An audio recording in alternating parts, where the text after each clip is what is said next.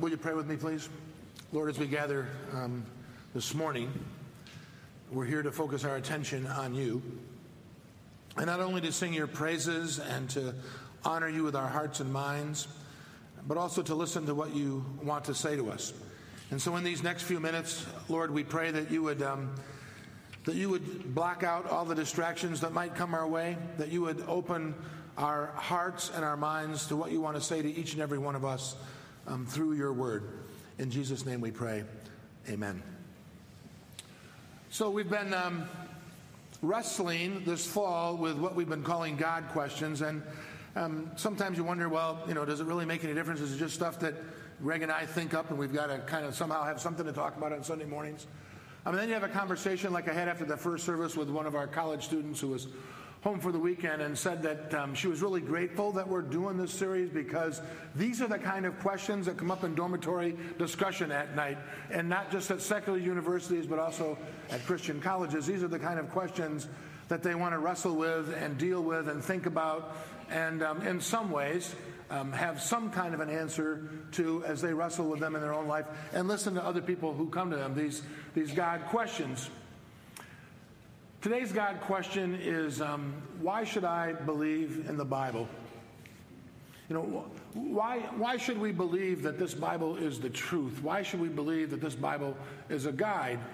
And generally, our answer as Christians is to say that, well, because it says so in the Bible. Or that's what we've always thought, or that's what we've always taught. And we went through a responsive reading a few minutes ago in this service that's taken from the Psalm 86 and Hebrews 4 and John 20 that talks about the Word. God's Word is living and active. It's sharper than a double-edged sword. It penetrates and sorts the deep things of our soul and our spirit. And we believe all those things as Christians. But when you say that to a non-believer, they just look at you with a blank stare. Right? It would be a little bit like coming to me, stopping me. Let's say that I was at a Starbucks once. I was there once. And somebody comes up and goes, so is Elmhurst Christian Reformed Church, is that a good church? Oh, that's a great church. You'd love it there. But I'm not a very objective person about Elmhurst Christian Reformed Church. And so when we ask believers about the Bible, we don't have a very objective answer. But when you ask non-believers and you tell them that believe in the Bible because the Bible is true and it says God's Word, and you start quoting Scripture, they don't care. Because it means nothing to them. They have not yet affirmed that the Scripture is authoritative to their life. And so we have to have a better answer than that. We have to come up with something more. When people become members of Elmhurst Christian Reformed Church, for instance, or any other Christian Reformed church in the country, they're asked this question: do you believe in the Word of God, the Bible, as revealing Jesus Christ as the Savior of the world? And when you answer yes, you're saying that you believe in the Bible and that you believe that the Bible is true. And one way for us Reformed types to speak about our belief in the Bible is to say that the Bible is given by the inspiration of God and as such is the infallible rule of faith and practice for all mankind. To which many non-believers would say, really? Well, isn't that quaint? How nice of you. But I'm part of mankind and I don't believe that at all. So why would I believe that? Why should I believe that? Isn't the Bible just another ancient book that's a collection of stories? Some of them sound like myths. Some of them are made up to explain certain things in life. There's lots of other literature that is like that. Why is the Bible any different than any of those books? And that's what we want to look at today. And we're going to do so by kind of springboarding off of what Luke writes in chapter 1, verses 1 through 4, where he explains to a friend, an acquaintance, Theophilus, why he is even putting together still yet another gospel. Weren't Matthew and Mark and then John enough? Do we really need a fourth gospel? Well, everyone is a little bit different, and here's the reason that Luke was putting his together. Many have undertaken to draw up an account of the things that have been fulfilled among us, just as they were handed down to us by those who from the very first were eyewitnesses and servants of the word. With this in mind, since I myself have carefully investigated everything from the beginning, I too decided to write an orderly account for you, most excellent Theophilus, so that you may know the certainty of the things that you have been taught. So over the next few minutes, what I would like to do, to paraphrase Luke, is to undertake the drawing up of an account of the Bible that I've spent some time investigating from the beginning, and I trust that in the end you'll know the certainty of the things that are actually included in the Bible, which is ambitious for like the next 20 minutes, but let's try it anyway. As Christ followers, as longtime church people, it's possible that believing in the Bible has never even been a question for us. I mean, if you were baptized as an infant and your parents fulfilled their baptismal vows and exposed you to Christian teaching your whole life, and you went to church on a regular basis, or involved in what used to be called Sunday school or some form of education at the church, and also then maybe even sent to a Christian school, the question, well, do I believe in the Bible and is it true, may have never even come up in your life. We just automatically accept it. We never ask the question. It's never even there for us. So is the Bible true? Or is it inerrant, as some of us like to say? Well, that depends on what you mean by true or inerrant, which isn't necessarily a smart aleck answer. All I do is have that possibilities in my life. But what do you mean by truth? Is it true about what? Is the Bible true about science? Is the Bible true about geography? Is the Bible completely accurate in every way about history? What do you mean when you ask whether or not the Bible is true? Now, one of the ways that Christians like to talk about the Bible is to say that the Bible is inerrant, it is true, and everything it intends to teach.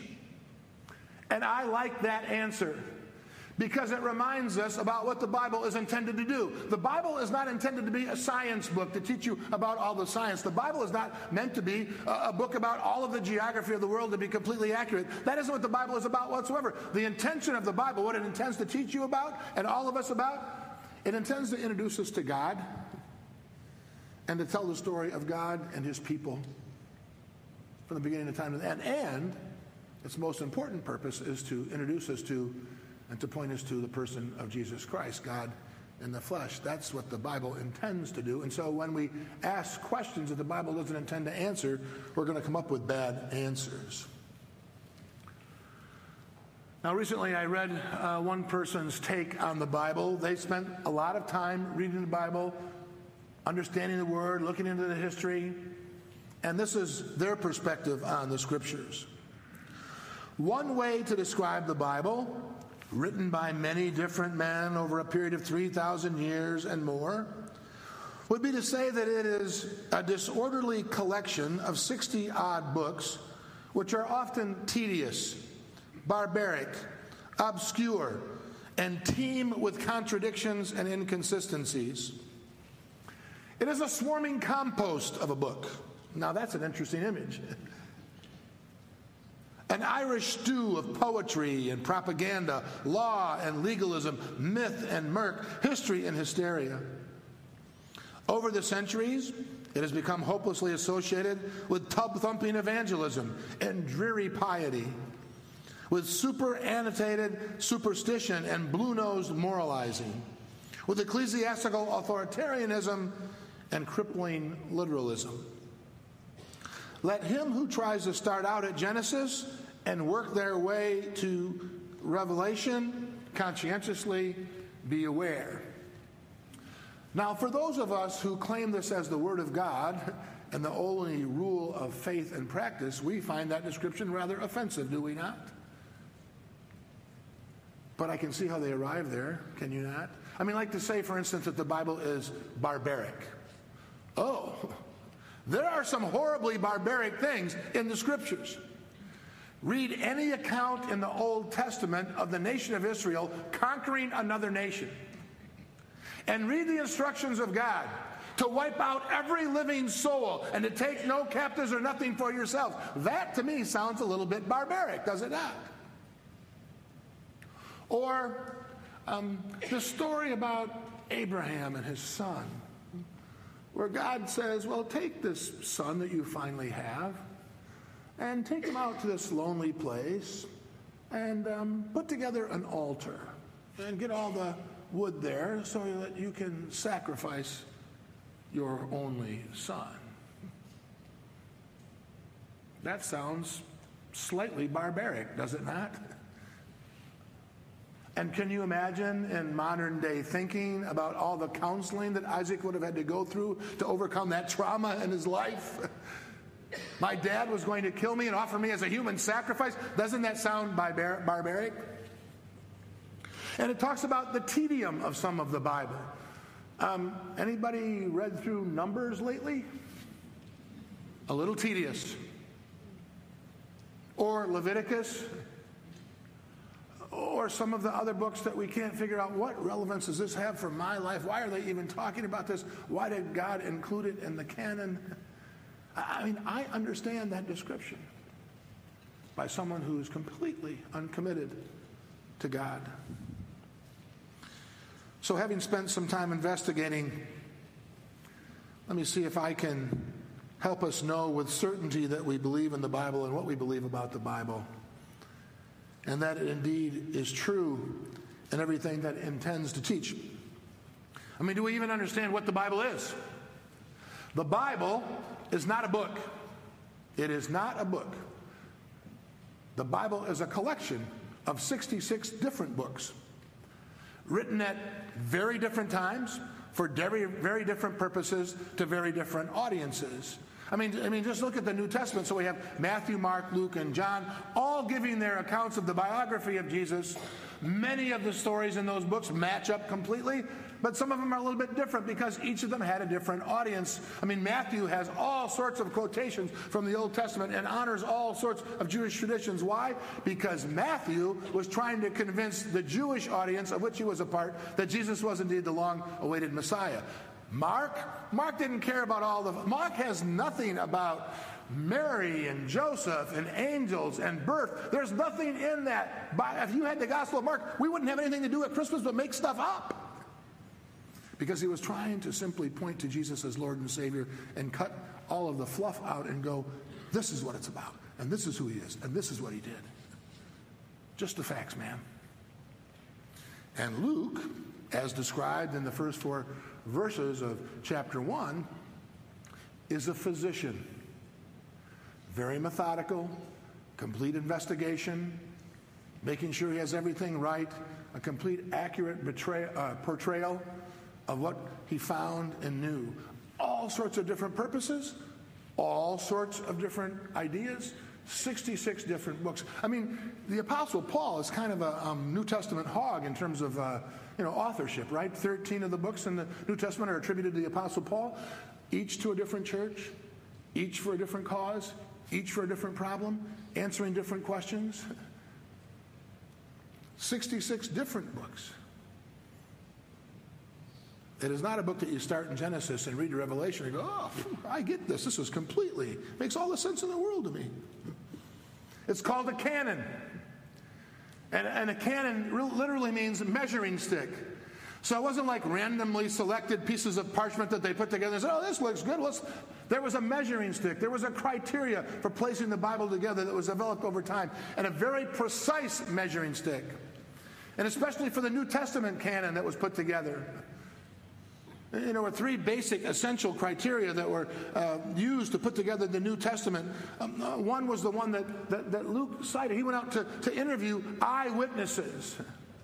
And so did someone see, was someone with Jesus or have a direct relationship with him? Secondly, is it consistent with the rest of the things that we know from other eyewitnesses, or is it so far-fetched that we could never believe it to be accurate? And thirdly, is it something that in the history of the church where it was debated about what books should go in and not go in at the various councils of the church, including and in particular the Council of Nicaea, did we agree on this as being part of the canon? And once it was agreed upon, it really hasn't changed. It's a canon.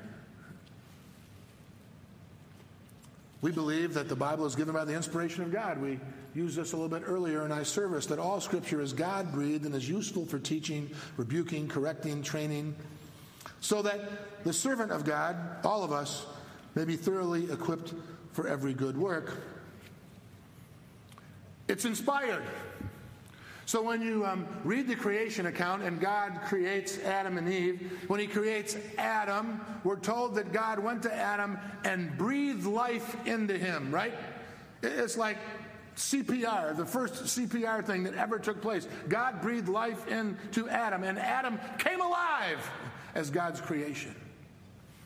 And we believe that the Bible is the inspired word of God.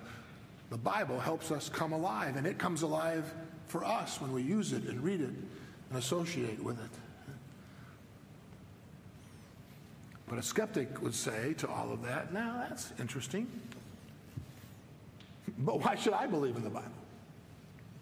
I mean, why is it true? Tell me why it's true. Is there any objective truth to why you think the Bible is true? So let me point to three areas that historically people use to talk to skeptics about the truth of the Bible. One is archaeological proof. How does archaeology support the Bible? We have to understand that archaeology can't prove that the Bible is true, but it can help confirm its historical accuracy. I mean, excavations in the Middle Eastern cities verify that the customs that Abraham practiced in the Old Testament are the very same customs that were practiced by others in the 18th century BC culture. Excavations in other cities confirm Joshua's conquest of Canaan, David and Solomon's building of the nation of Israel, the demise of the divided kingdom, and the Babylonian exile. Archaeologists can affirm that, and historians accept that. An interesting discovery was made by one archaeologist in 1930 who went to Jericho and excavated the city of Jericho. And Jericho was always kind of a focus of skeptics' disbelief in the Bible, because how could a city collapse and be completely crushed and then have people go in and live in it? What was left? But the Bible describes the falling of the city of Jericho, and I'm sure you all know this detail, that the walls fall out and not in. They fall away from the city and not on top of the city, so the city wasn't crushed. And people would go for years, now that would never happen, that never happens, a city can't crumble that way, walls don't fall that way. Until they excavated in 1930 and found that that's exactly what happened at Jericho, that the walls fell out and not in. It confirmed what skeptics were suspicious of. The Gospel of John describes one of Jesus' miracles being the healing of a cripple at the pool of Bethesda. And in 1888, traces of that pool were found near a church in Jerusalem. And Luke, who promised that he would investigate and report everything that he found, has delivered the most detailed descriptions of people and places of all the Gospels. His descriptions of the enrollment of taxpayers, for instance, the listing of Quirinius as the governor of Syria, naming the cities of Lystra and Derbe as the province of Lycaonia, all at one time were called into question by people until it was confirmed as fact by archaeologists. No one believed it before, but then they went, oh, we can't argue with the evidence. It's in. So archaeologists confirm a lot of the things that people are skeptical about in the Scripture. Secondly, textual reliability. How can you rely on the text of the Bible? I mean, some of them were passed on through an oral tradition, and certainly you can't rely on oral tradition. I mean, if I was to start, if I was to whisper something in Ruth's ear here, and it went back over there in the corner to where the Venemas are, do you think it would be accurate by the time it got to the Venemas? I mean, if I was to say to Ruth, last night I watched the Cubs game in a uniform, by the time I got to Jim Venema, it would be, hey, last night Rev washed the Cubs uniforms. I mean, we can't even be reliable from here to there with our oral tradition. We don't trust one another. Have you ever noticed that periodically there are mistakes on our screens? Like words are spelled wrong, it might not be exactly right. You might think we just don't care, and that you're right. We don't care because we try as hard as we can. And I always say, you know what? We're striving for excellence. We're not trying to practice perfection. But we read them, we type them, 2 or 3 people read them. Sometimes, it's kind of an inaccurate translation. How in the world could you tell me that this is accurate? if we can't get it accurate from my office to the screen? Well, we have to understand that, first of all, the oral tradition, historically, as you study it in cultures that use the oral tradition, amazingly reliable. Because that's all they had to rely on, right? Jim doesn't have to worry about whether I washed uniforms or not, because he can come and ask me, well, what did you do? But when you pass on a story from one generation to another generation to another generation, and you rely on the oral tradition, it's amazingly accurate in all cultures that ever had part of an oral tradition, because that's what they depended on relying on. And if you didn't have it accurate, you paid a price. The manuscripts, the scrolls that the Old Testament were worked on, they were written down word for word, copied from one to the next. There was a precise description as to what kind of paper or papyrus could be used, exactly the kind of ink that could be used, exactly the spacing between the lines, how many words could be across the scroll at a time. It was very precise and checked and double-checked and triple-checked. And if there were any errors, those scrolls with errors were all thrown away. So all we had were accurate scrolls. And in the New Testament, we're told that it's probably the most reliable ancient document that we have available to us. How many of you have ever heard, this is really not about the New Testament so much, but how many of you have ever heard of the Dead Sea Scrolls? How many of you could tell me what the Dead Sea Scrolls were? Oh, you've only heard about them. So the Dead Sea Scrolls were discovered in 1947 on the West Bank of Israel. And they are these ancient documents, Old Testament books. And they dated back to 1,000 years earlier than any other document that we had. So previously we were using documents that were 1,000 years old. Now you've got these that are, oh man, this is really close to original authors. When you check the accuracy 1,000 years back to the present when they were found, 99.5% accurate. That's pretty good. The texts are amazingly reliable.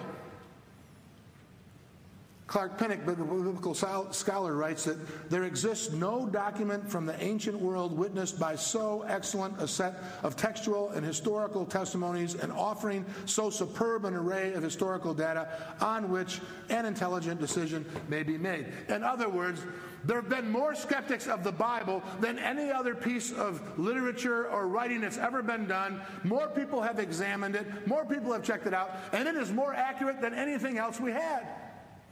I mean, when I was a freshman at Hope College, I was forced to take World Literature 1. And World Literature 1 included the Iliad and the Odyssey. Anybody read that stuff? Edge of your seat excitement, page by page. I understood it all. Okay. The documents that we have of the New Testament can be traced with much more accuracy than the Iliad or the Odyssey. And I never remember the professor of my world literature class going, oh yeah, well we can prove the accuracy of Homer because lots of people have examined it and they can prove it way back. That never happens. But they've done it with the New Testament. The third area that's probably the most popular criticism of the Bible has to do with science, and particularly around the creation story, right? And it kind of boils down to an argument between those who believe in the Big Bang Theory and evolution and those who believe in creation, or what we call today, because we are politically correct, intelligent design. Now, you know, my son, I was going to say, I'm not a scientist. My son actually teaches biology and environmental science. He went to Michigan State University after he graduated from Chicago Christian, and I don't know how to explain this to you. They taught different ideas about the beginning of the world at Michigan State than they did at Chicago Christian. Shocker. But he knows all about evolution. And you know all about intelligent design.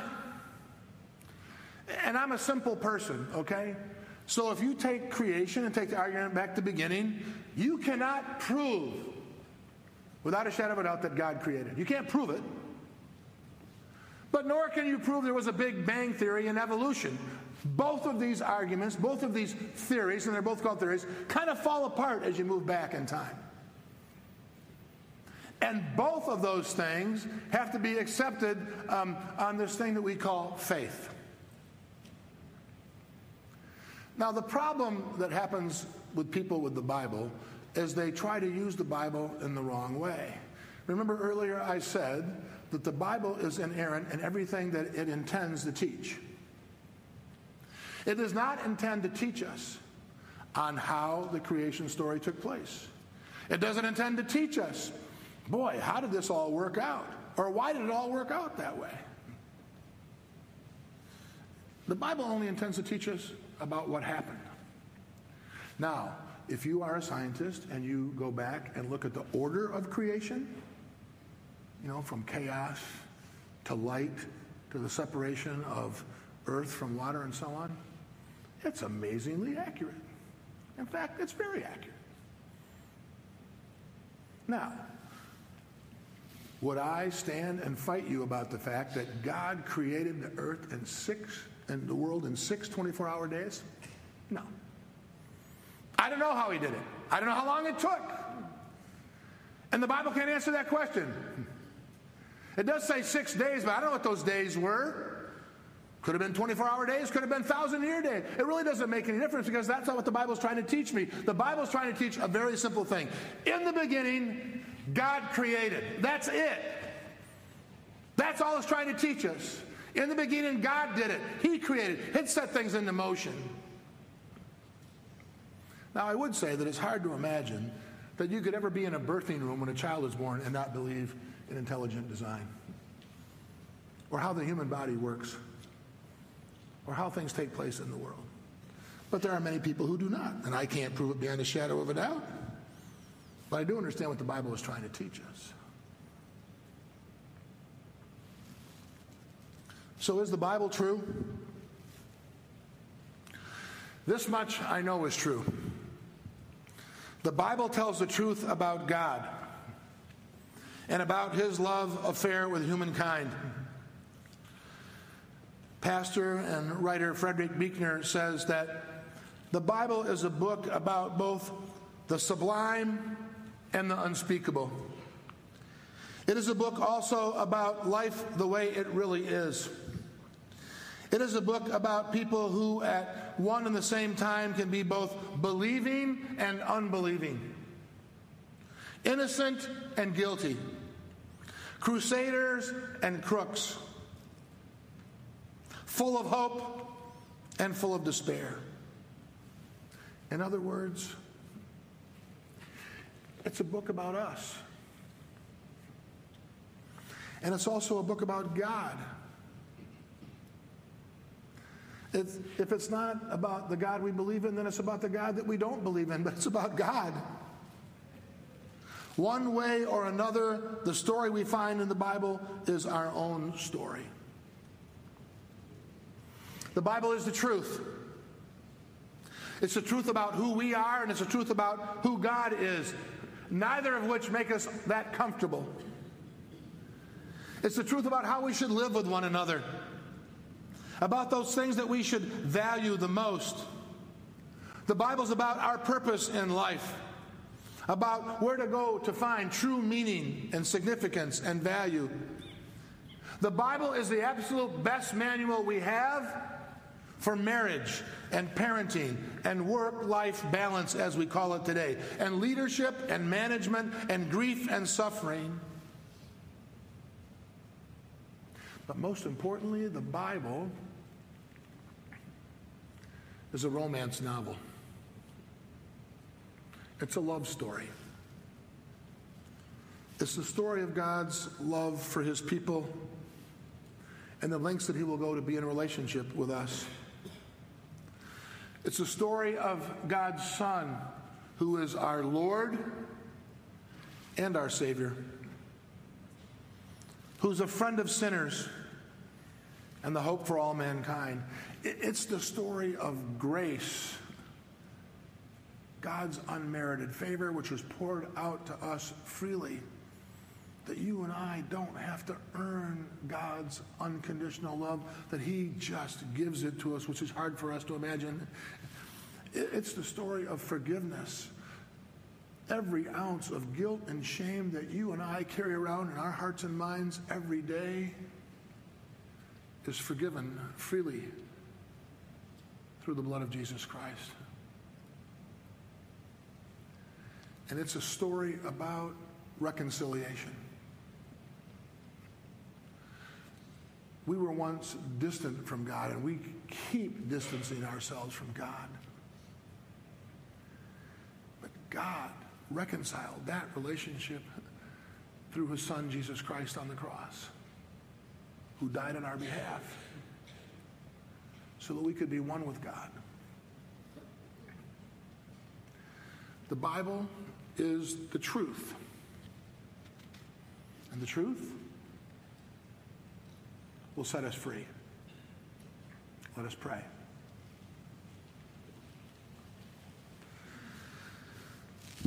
God in heaven, we thank you for what we call the Word of God, which means that you want to be in a relationship with us, that you want to let us know your will and your way, that you want us, most importantly, to know you and our Lord and Savior, Jesus Christ. So we thank you for your word. Help us to learn to read it and to love it and to let your Holy Spirit make us understand it. We pray these things in the name of the Father and the Son and the Holy Spirit. Amen. Just a couple of announcements before we continue to worship with our tithes and our offerings. World Renew is a segment of our denomination that seeks to provide world relief, especially in times of disaster. Certainly there has been a disaster along Haiti and the other islands, and then along the east coast of the United States through Hurricane Matthew. A lot of people wonder what we can do. World Renew knows what to do, knows how to do it, provides resources. And so our deacons have authorized us to take a special offering, which means that over the next couple of weeks, you can send money designated for Hurricane Matthew relief. The instructions are in your worship folder this morning about how to do that, but very simply, if you want to write a check, you can do so. Just put hurricane relief in the memo, or you can go online and press give, or on our app and press give, and you can scroll down and there'll be a chance for you to give to World Renew in that way as well. And I forget exactly what the date is, but there's a couple of Sundays that kind of give us a chance to respond in that way. Also, this is the last quarter of the year as we try to figure out what it means to continue our ministry and have the financial resources to do so. We know that historically in our church, we receive about 40% of our tithes and offerings during this last quarter of the year. I want to encourage you to keep that in mind, to participate as best you can, and to be generous givers as God has been generous to us. Let us continue to worship with our tithes and our offerings.